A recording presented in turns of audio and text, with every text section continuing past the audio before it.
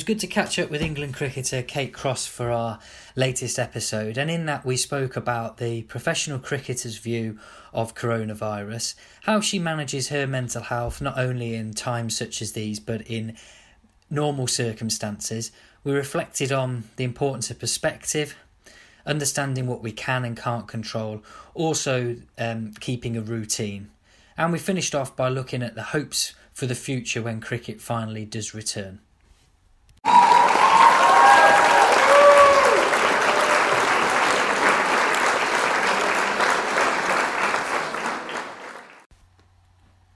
Kate, thank you for joining me. No problem, thanks for having me. Now, we'll start off, I think we'll try and build this to get more positive as we go along, but at this point, it'd be really interesting to hear a cricketer's perspective on coronavirus. We've spoken a lot to recreational amateur players about it, but I'd be really keen to hear how this is impacting someone who plays it for a living at the moment. Yeah, it's a bit of a strange one, to be honest. I think my view of it would be a lot different to potentially maybe a county male cricketer at this point, because we're actually in time off. So we finished the World Cup, I think it was 2.5 weeks ago now, and we had a month of player leave. So we technically don't go back into Loughborough until the 14th of April, which is obviously still a couple of weeks away. So for us, I think it's not quite hit us just yet, other than now our gyms are shut. We've not got I've not got the option to go down to Old Trafford and do some bowling. So I think it's obviously a strange one, and it's strange for everyone. But I don't think it's quite hit the girls yet, because we've not met back up, and it's not like our training has finished. I think maybe for like the likes of the Lancs lads, they have been training for however many weeks going into pre-season. They've had their pre-season 4 cancelled. They're now centrally not allowed to train together. So I think for other cricketers, it must be a lot stranger. Yeah, no, I hadn't thought of it in that way. So, when would you? So would have been going back in just shy of a month, or being, if everything had been going normally, with the prospect now of there being no cricket, and we're talking not just weeks, we're probably going into months. How has that affected the way that team planning's going, because you can't pick a particular date that you're going to be playing a game on? Yeah, well, I'm trying to think of our schedule now. So we start with a county T20 month, effectively, where I'd be based at Lancashire, and then we'd although we'd still be training with England in that time. I think our first international series doesn't actually start till June. So, even now I'm thinking that's 2-3 months away. And in my head, I've kind of probably not got round the fact that might not happen until someone definitely says that tour has been cancelled or postponed, whatever might come of it. But I've probably got a few different layers to this situation at the minute, because I'm still injured. So I'm in a rehab program at the minute where I only just went out for a walk yesterday. I'm still not able to run. I'm not able to exercise fully. So, for me, I've got twice as hard, because I've got to find different ways of managing my injury, as well as trying to manage how I rehab that without the access to gyms, physios, etc. So, like you said, it is so difficult when we've not got a definite date at the end of it, because you don't know what, at the minute I don't know what I'm training for, but I also don't know when I'm training for, if that makes sense. Yeah, of course. So the support that's available to help you recover from an injury is now going to be remote, and your mechanisms to be able to do that are obviously quite restricted to what you have available in your home and then in the surrounding areas. We're told last night you can go out and run for one time a day, and it's just trying to build a schedule like that. Now, in terms of any rehab before, I'm assuming most of that would be done in a central location where there's other people recovering, so you'll be doing that on your own. What's available to try and still keep connected with people?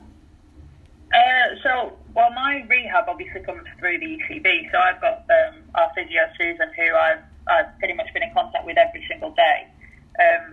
My issue is obviously she can't come down and see me and physically treat me. I'm very, very lucky in the fact that my sister's a physio, so she's been helping me since I got back from Australia.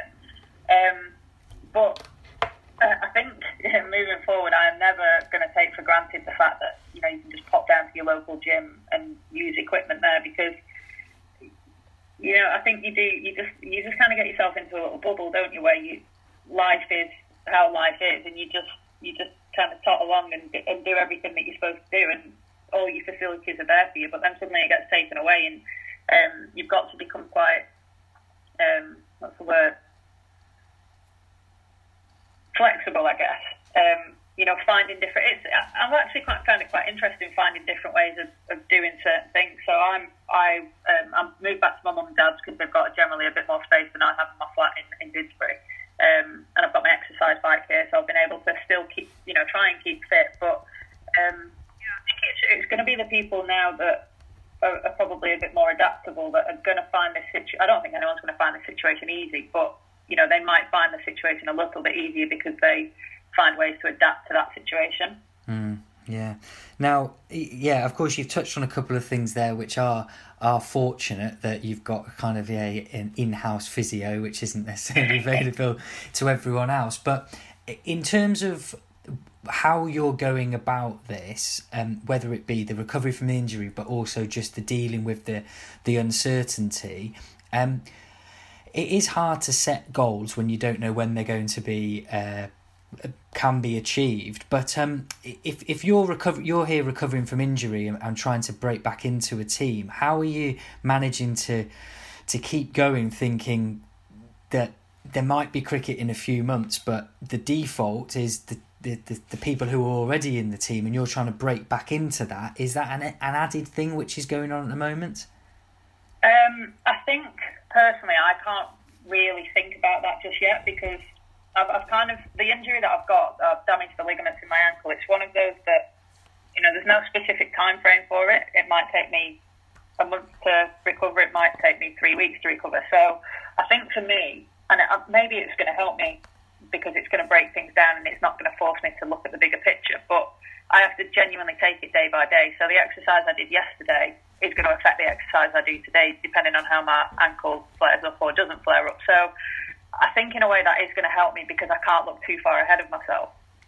But I mean, this is generally me just thinking about things. But I imagine when this is all over and we meet up again, then the issue for us is going to be our workloads, because we don't, we've not got the capability to go out and bowl 10 overs a day or, be able to keep our cricket workloads high. So as and when this finishes, I'll be interested to see how long the ECB or the ICC, whoever makes the decision, how long they'll give us to prepare for a series when it begins. And certainly for the lads playing test match cricket, they can't just start going into 5 days of cricket when they've not built the overs up, or they've not been out batting, whatever it might be. So I think that's going to be an interesting decision. But again, I think the people that are going to worry the most about this are going to worry about the uncontrollables. And I think that's the same. It's not necessarily in cricket either, but even in life, like people worrying about when their businesses might open again. I just don't think you can look too far into the future, because you can physically only control what you do today.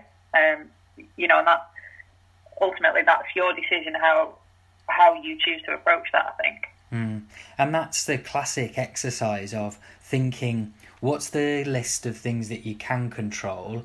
What's the list of the things that you can't? And the longer list is the ones that you can't. There's pretty much everything in the world's on there, and a really small group of things that we can control. So in terms of a positive in like refining mindsets, this period now is something that's going to force everyone, whether a pro cricketer, a teacher, a nurse, whatever else, to think, right, what can I control and what am I doing day to day that I have some stake in and some autonomy? So you've mentioned there your rehab is something that is staggered so that you're going to build that up each day. What else are you thinking of in terms of just in general life about what fits in that category of what you can control and you have a little bit of influence over? I think the big thing for me, obviously, I've moved back to mum and dad's, like I said, so for me that was a choice. I live with a girl who works in the NHS, and that was quite, she's one of my best friends, and it was quite a difficult choice to make because I didn't want her to feel like, not that I was abandoning her, but, I didn't want her to be coming home to an empty flat when she's probably working really hard day to day to people alive. But I think the big thing for me is that this has just put everything into perspective. Obviously my livelihood depends on how well I play cricket, but ultimately there's just bigger things going on at the minute, and cricket has pretty much been taken off everyone's agenda. So it's almost like we don't need to worry about that at the moment. There will probably be a time where we will have to start switching back on and like I said, thinking about your workloads.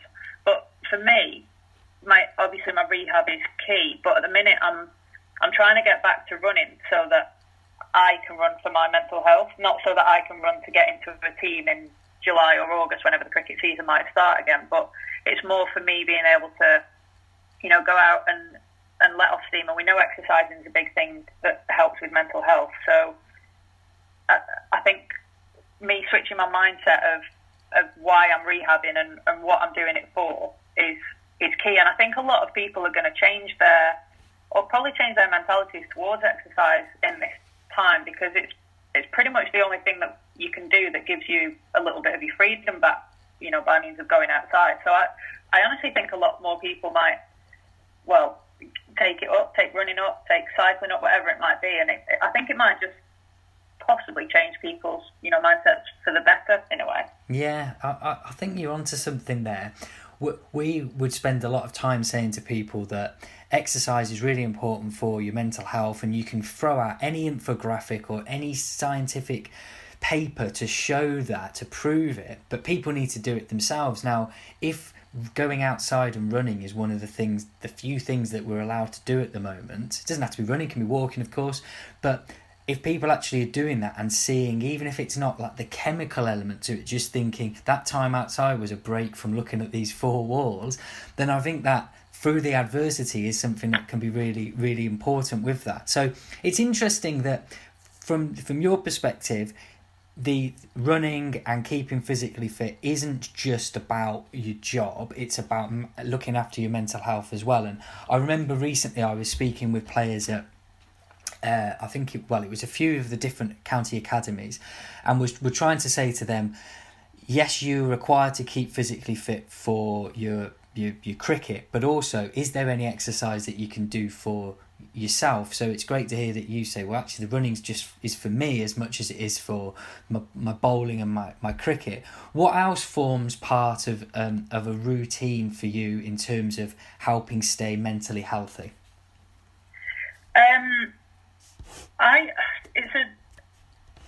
It's a really strange period for me, if I'm completely honest, because, like I said, this was my time off. So up until yesterday, which was Monday, we were pretty much, the ECB hadn't contacted us. That was complete player leave, and it wasn't until the Monday just gone that we were starting back on our programs from the ECB. So we now start filling out monitoring in every day so they can keep up to date with us and see what we've done the day previous. And so now it almost feels like I am back at work as of this week, because the last 3 weeks was kind of my holiday time. So I forgot what you asked me. I don't know what I've just talked about. I think. What else I'm doing? Yeah, that's it. So now I think I was going to say that I've not really had structure to my days up until probably the start of this week. So even this morning I just jotted some things down that I wanted to do today. So make sure my exercise was obviously in there. I had this podcast to record, so that just having something to do, I think is quite important. But I've found that, I mean, there's in your own house there's loads of things to do if you look for them. And I'm not saying that you have to go and sort your wardrobes out or clear the loft out, whatever it might be, but there is stuff to do. It's just whether you're motivated to do it, which I think has been the problem that I've found. It's getting the motivation to turn the TV off and do something different. So I think if you can see that as like an opportunity to maybe do something that you don't have time for or otherwise, it's not often that I've got maybe come round to mum and dad's for a Sunday dinner every 2 weeks or whatever it might be, but it's given me the opportunity to go in the loft and see what jigsaws were up there.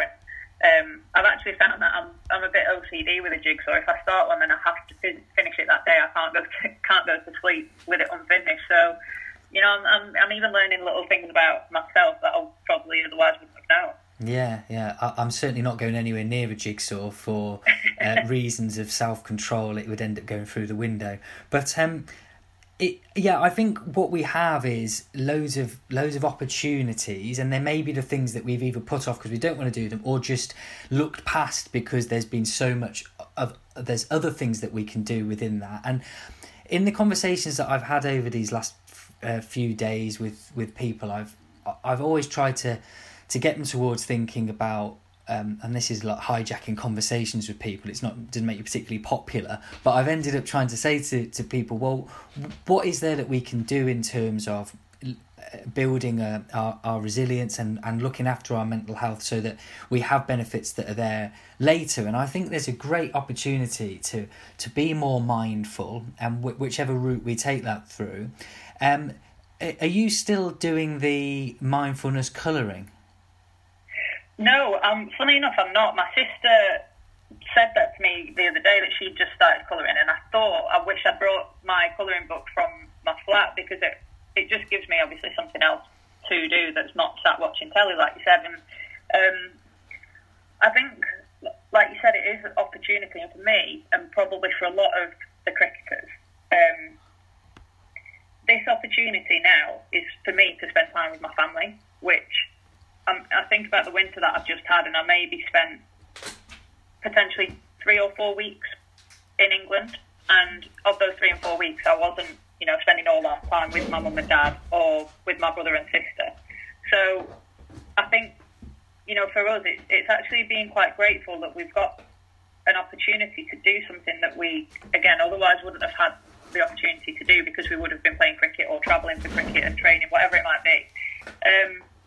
So I think, again, it's mindset, isn't it? It's how you look at it. You can, obviously say, oh, it's going to be a nightmare that we've got to stay indoors pretty much for 3 weeks. Or you can flip it on its head and say, well, it's a 3-week holiday that I've got with my family, and, it's the equivalent of going somewhere and it rains every day and you can't go outside. You do have to stay inside and, actually talk to your family and spend time and play games with them. Yeah. And I think coming on to another aspect of this, that kind of mindset and that approach is so important, but there can be times where it's really difficult to get into that. And perhaps when we've been talking here, we're able at this time to be able to adopt that kind of mindset and be able to think more positively. But having had problems and difficulties with mental ill health, do you think, and this has always been my view, that it's the experience of having had those lows and those difficulties that makes you gain that perspective of being able to see the good? Is that borne out in your experience as well?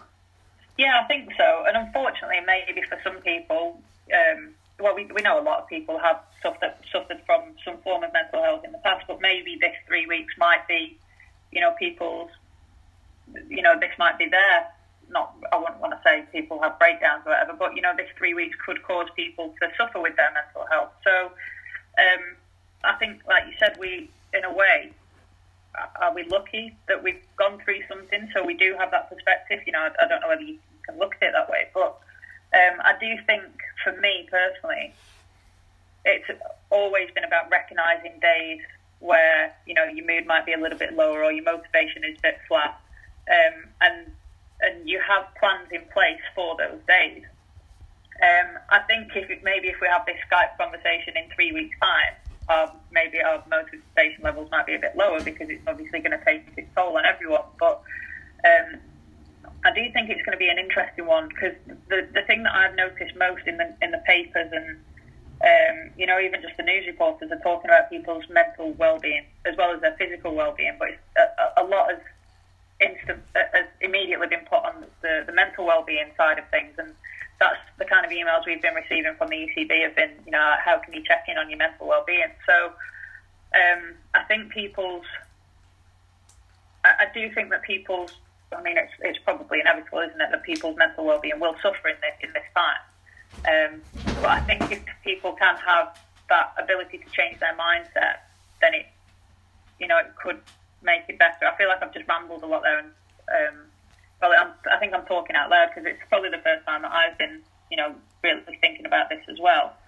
But I'm interested to see how this is going to affect people, and hopefully it will in a way benefit people, because they'll come out of it better people on the other side, because they will see the importance of, or the value of, what actually is important in life. Yeah, I think that the resilience aspect to it can be something that absolutely everyone's going to experience this. That's the like the democratic nature of it, that everyone is subject to these conditions. If you're not required to stay indoors all day, it's because you're a key worker and you're going out and doing something that's going to be pretty stressful to keep the country going. So everyone's going to have those aspects of it. And I'm thinking at this point that if we fast forward to however far in the future, everyone will be able to look back and say, that was really tough, but I'm still here and I got through it. Now, in the middle of it, like you're saying, 3 weeks' time, when everyone's sort of like kicking the cat and getting frustrated with it, it's going to be difficult to keep that perspective. But at the outset of it, setting out some ideas and some ways of approaching it, I think can be really valuable to people, to say, this is how I want to engage with it, so I want to cope with it. Whereas I'd certainly say, going back however many years, in terms of my experience of my own mental health, a lot of the things happened without me understanding it. I didn't have an idea about what was stressing me out, what was contributing to it, what a trigger was, so that when it came, it was like, I don't understand where it's come from, I don't understand how to deal with it, and then it gets even worse. So if we do have some ability to say, well, I know what might lead to a bit of stress, I know what might trigger it, but I know how I want to respond to things, then I think that can be really, really useful. Now, in your experience, Kate, would that sound familiar, that when you had experiences of things not going well and your health being at its poorest mentally, that it was the result of not having an understanding of how your mind was working, or what? Yeah, absolutely. And I was very similar to you. I kind of didn't have any trigger that had, it wasn't like I lost a job. I didn't, it wasn't like I, lost my money or anything like that caused a physical stressor on me. And so for me, it was, I think, more the frustration that I had no reason to feel how I was feeling, which in a way it's quite upsetting in itself, because you don't understand why your brain is not letting you down, but why it is, signalling that way, so that you do have those like depressed moods and things like that. But I think for me, one of my, like, going into this 3 weeks, and for people who might not necessarily have been through situations like that, it's almost knowing that it's completely normal, that you're going to have days where you're not going to have motivation to do anything, or, even though you can go outside the house once a day, you might not feel like it.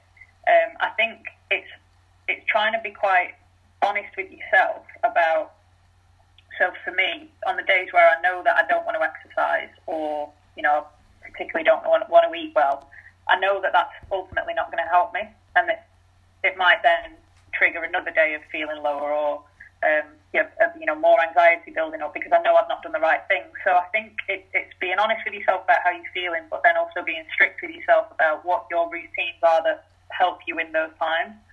And that's sometimes the most difficult thing to do, but I think that's where you can almost help each other, especially in your own household. It's probably going to be more difficult for people that live on their own. But having said that, we've got the the beauty of social media now, and FaceTime and things like that, which, coming back to when you think about people who were in the war, they wouldn't have had any way of communicating with the family. So we do have an amazing,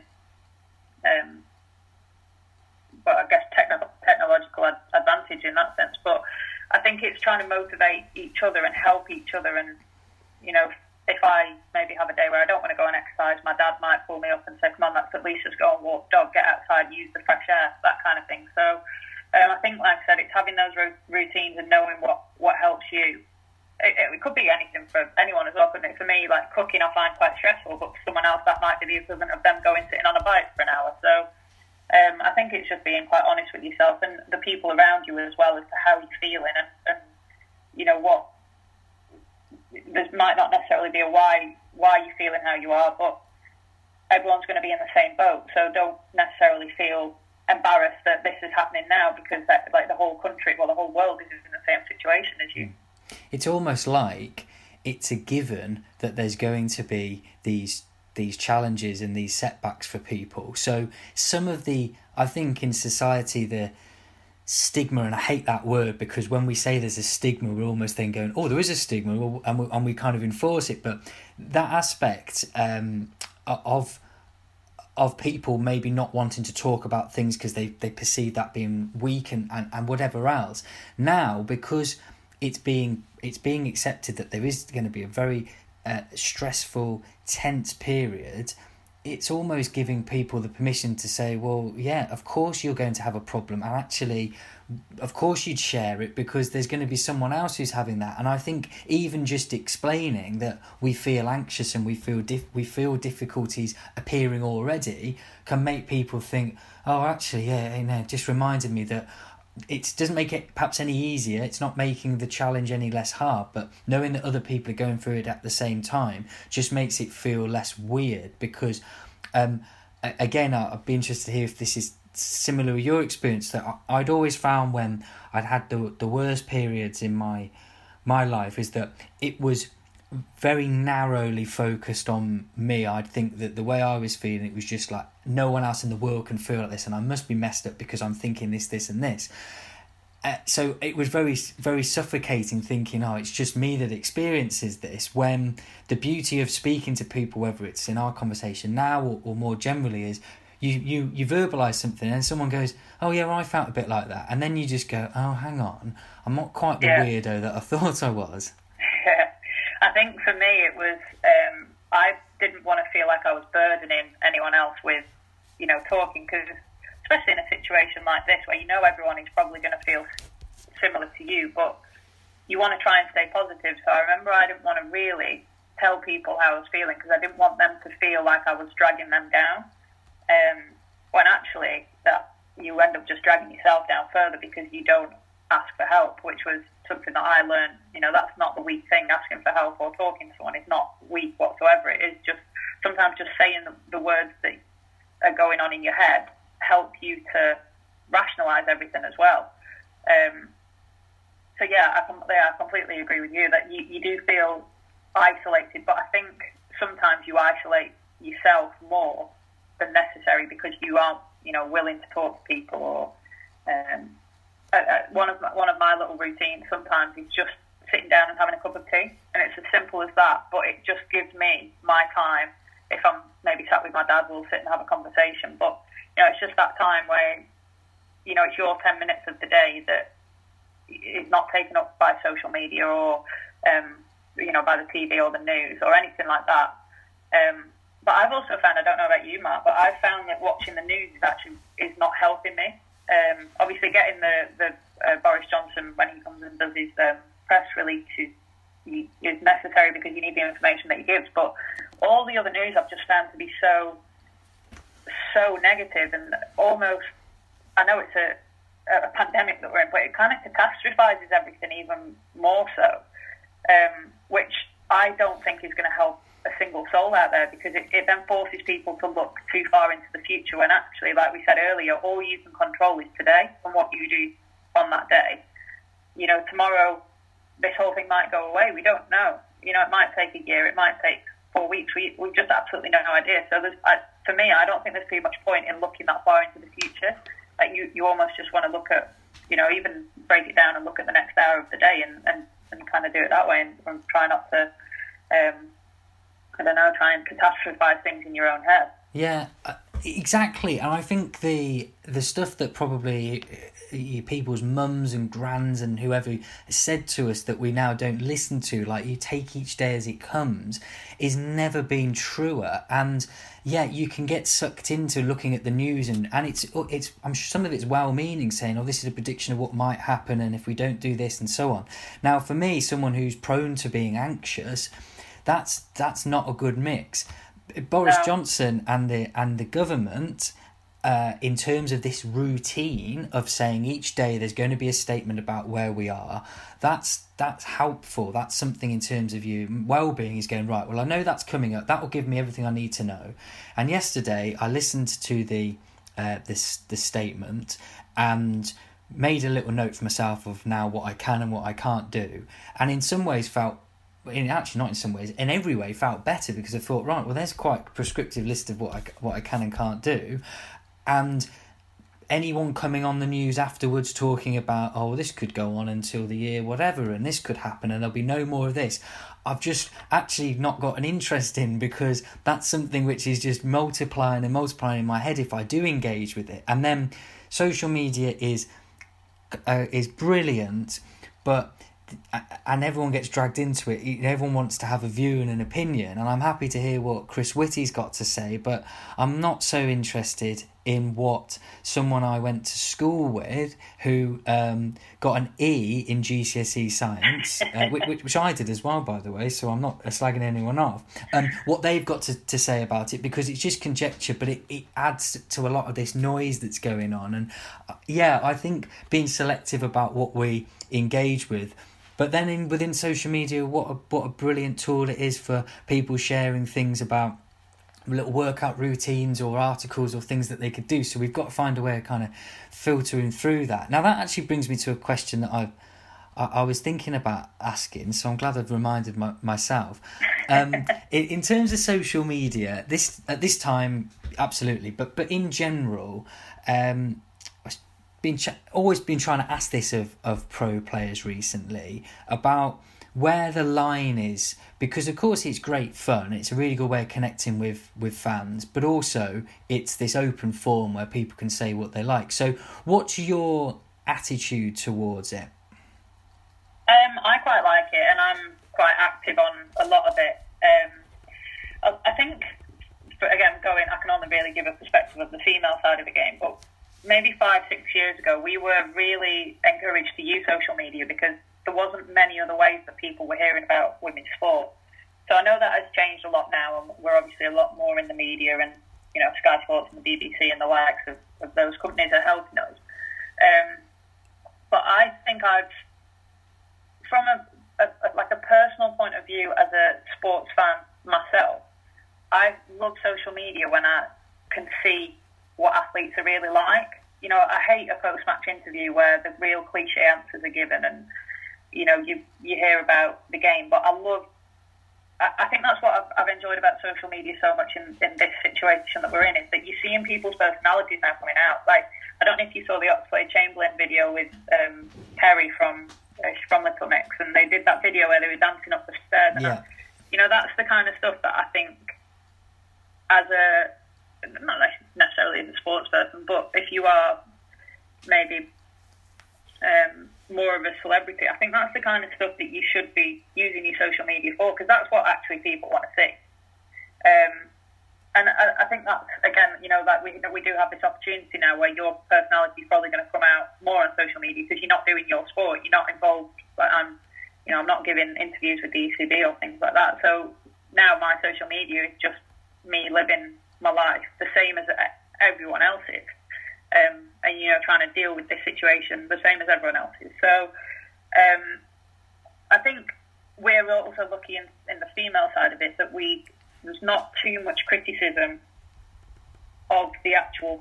Well, I say that there is criticism of our sport, but it's not too personal.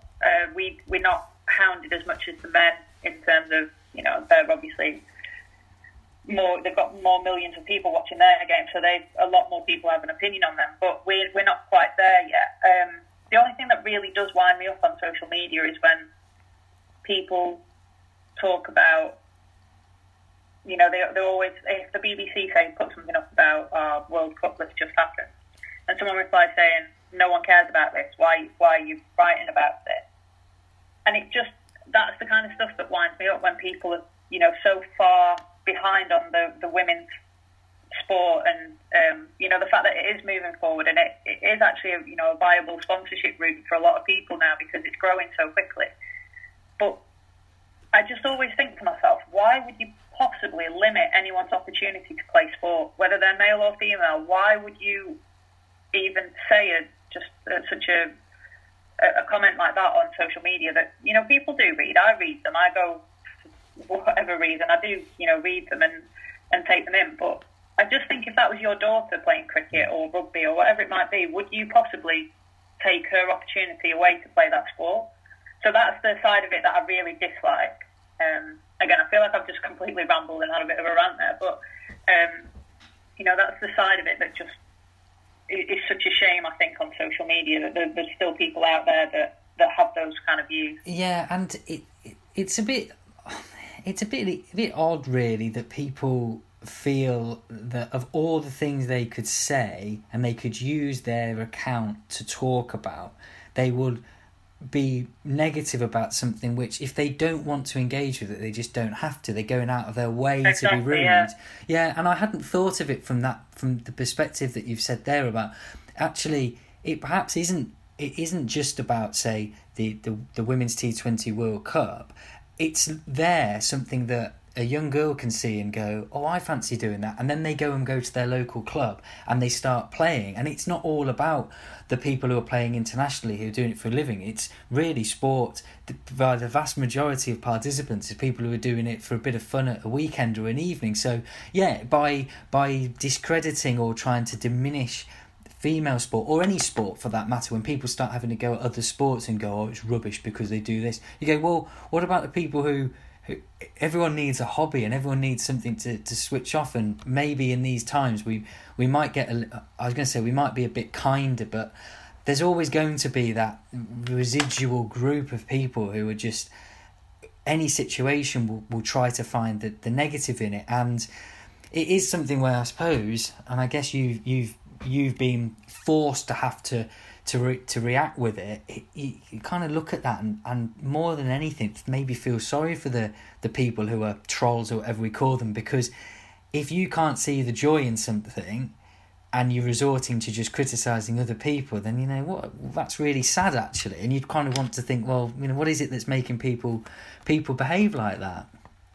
Yeah, and I think I wouldn't say I've taken it upon myself recently, but if I've had those conversations or seen those comments on Twitter or Instagram, I've almost made a bit of an effort to talk to that person, to give my opinion as well, because I don't see why, just because, you know, I'm contracted by the ECB, why I do have the right to an opinion, and I've got the right to talk back to someone who maybe says something that's not necessarily nice to me.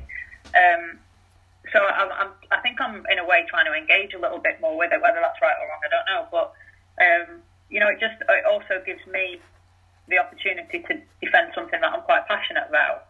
And I had a bit of an exchange with a bloke while we were in Australia on Twitter, and I can't remember exactly what he said, but I went down the line pretty much what you touched on there. Like, I'm not a massive fan of Formula One.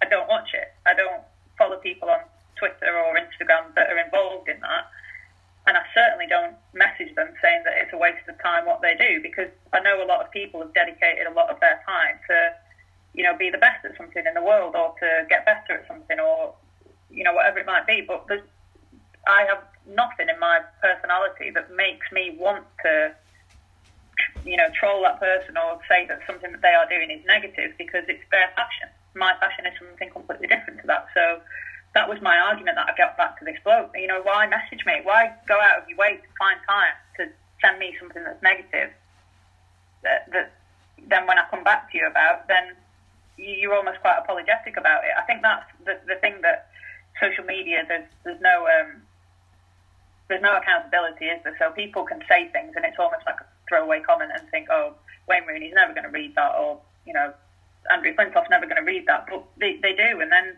suddenly there's, you know, your comment has a knock-on effect. And I think social media and people that do troll don't quite realise that. And, well, they should start realising it a lot more now, because it's probably a bit more in the news. But, you know, I think it's just being more careful and more mindful about how you approach things and how you speak to people, because when someone dedicates a lot of time to something, then it means something to them. So don't take that away from them. Yeah, I couldn't agree with that more. Just to finish then, like we've said, we're not going to get into how long this delay in cricket is going to be, but whenever it does start again, what's your hopes for the future? And by that, I mean personally, but also for the sport in general, about how we're going to come through this really challenging time. Well, I think one of my hopes is that this kind of goes away somewhere during the summer, and it still gives us an opportunity to play our sport, because, you know, I'm very lucky I get to play during the winter, but I know a lot of people who play club cricket or recreational cricket, whatever it might be, that they wait all winter for the summer to come around, and then it finally does and they get to play cricket. But that opportunity has obviously been taken away from a lot of people. So I'm kind of hoping that if we do get the opportunity this summer, that we still get a form of the season in, you know, whatever that might be. But I think, in a way, if that does happen, it's obviously all speculation at this point, but it could be a great opportunity for our sport, because people will look for a summer sport then. And, you know, cricket's probably going to be one of the first ones that people look at. So it might encourage more kids to go out in the garden. Even this time now where you've got your siblings and you've got a cricket bat, maybe people are going to be playing a lot of cricket in the back garden, because that's where, you know, for me and for a lot of the girls, that's where it all started, with your brother or your sister teaching you how to bowl or bat. So it could be a great opportunity for the sport. We've obviously got the Men's T20 World Cup in September, which I don't think they've talked about just yet, because it's too far down the line. So I'm not sure they're going to talk about postponing that or anything. And on the flip side, we've got our 50 over World Cup in February in New Zealand. So there's still a lot to look forward to. And I imagine once we do get started again, it'll almost just kind of click back into place. And I think maybe in 2 or 3 years' time, or however long this takes to go away, we'll probably talk about, you know, how strange it was that we had that season that was delayed, or we missed that season because of the coronavirus. So I genuinely do think that there's enough in place for us to just, you know, kind of fall back into our season or fall back into training or whatever it might be, and we're probably very lucky in that sense. Certainly I am as a professional cricketer, because I know that I can go back to it when this virus does go away. Yeah. All right, that's a great place to end on. Kate, thanks for your time. Keep up the rehab as best you can, and when we do get cricket, we'll look forward to seeing you again then. Thanks very much, Mark.